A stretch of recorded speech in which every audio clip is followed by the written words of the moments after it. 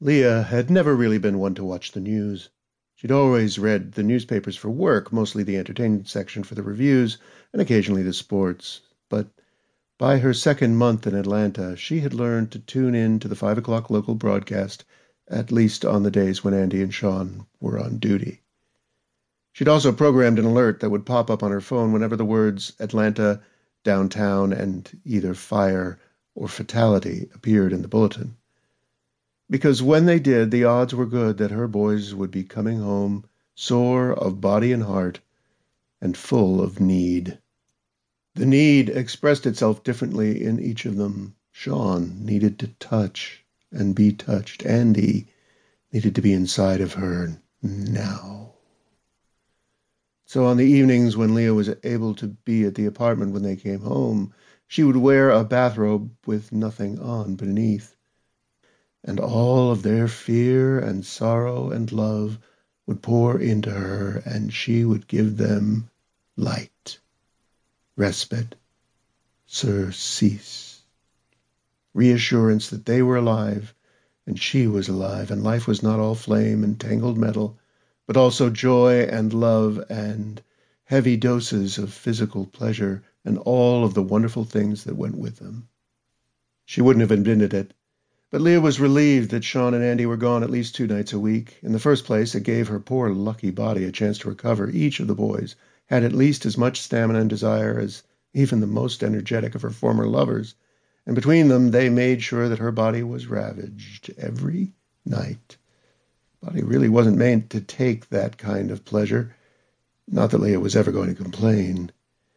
The other reason that she didn't mind their being gone, even as she missed them, was that it made their homecoming so amazing. That particular Saturday, she actually saw them on the big flat screen while she was finishing preparations for dinner. The story, which lasted all of 15 seconds, was about a 6-car pileup earlier that afternoon at the tangled cloverleaf that connected I-85 to Highway 10.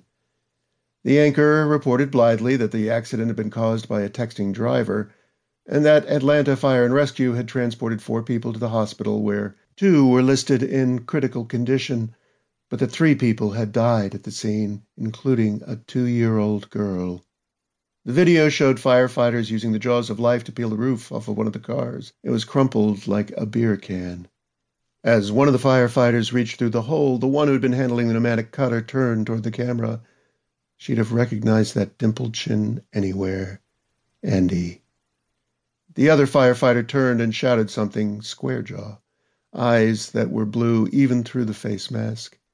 Sean. They looked grim.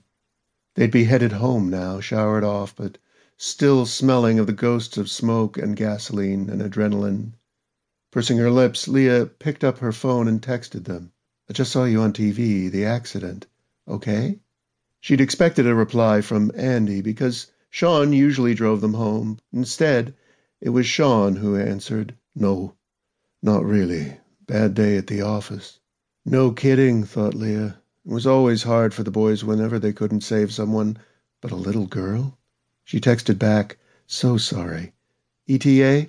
Traffic sucks, came the answer. Half hour? I'll be waiting, Leah answered. Can I take your minds off your troubles? Please. Then, a few seconds later, Andy says, Fuck yes. Well then, I will give you the hero's welcome you deserve. A pause. And then, not heroes. Not today. Yes, you were. Yes, you are.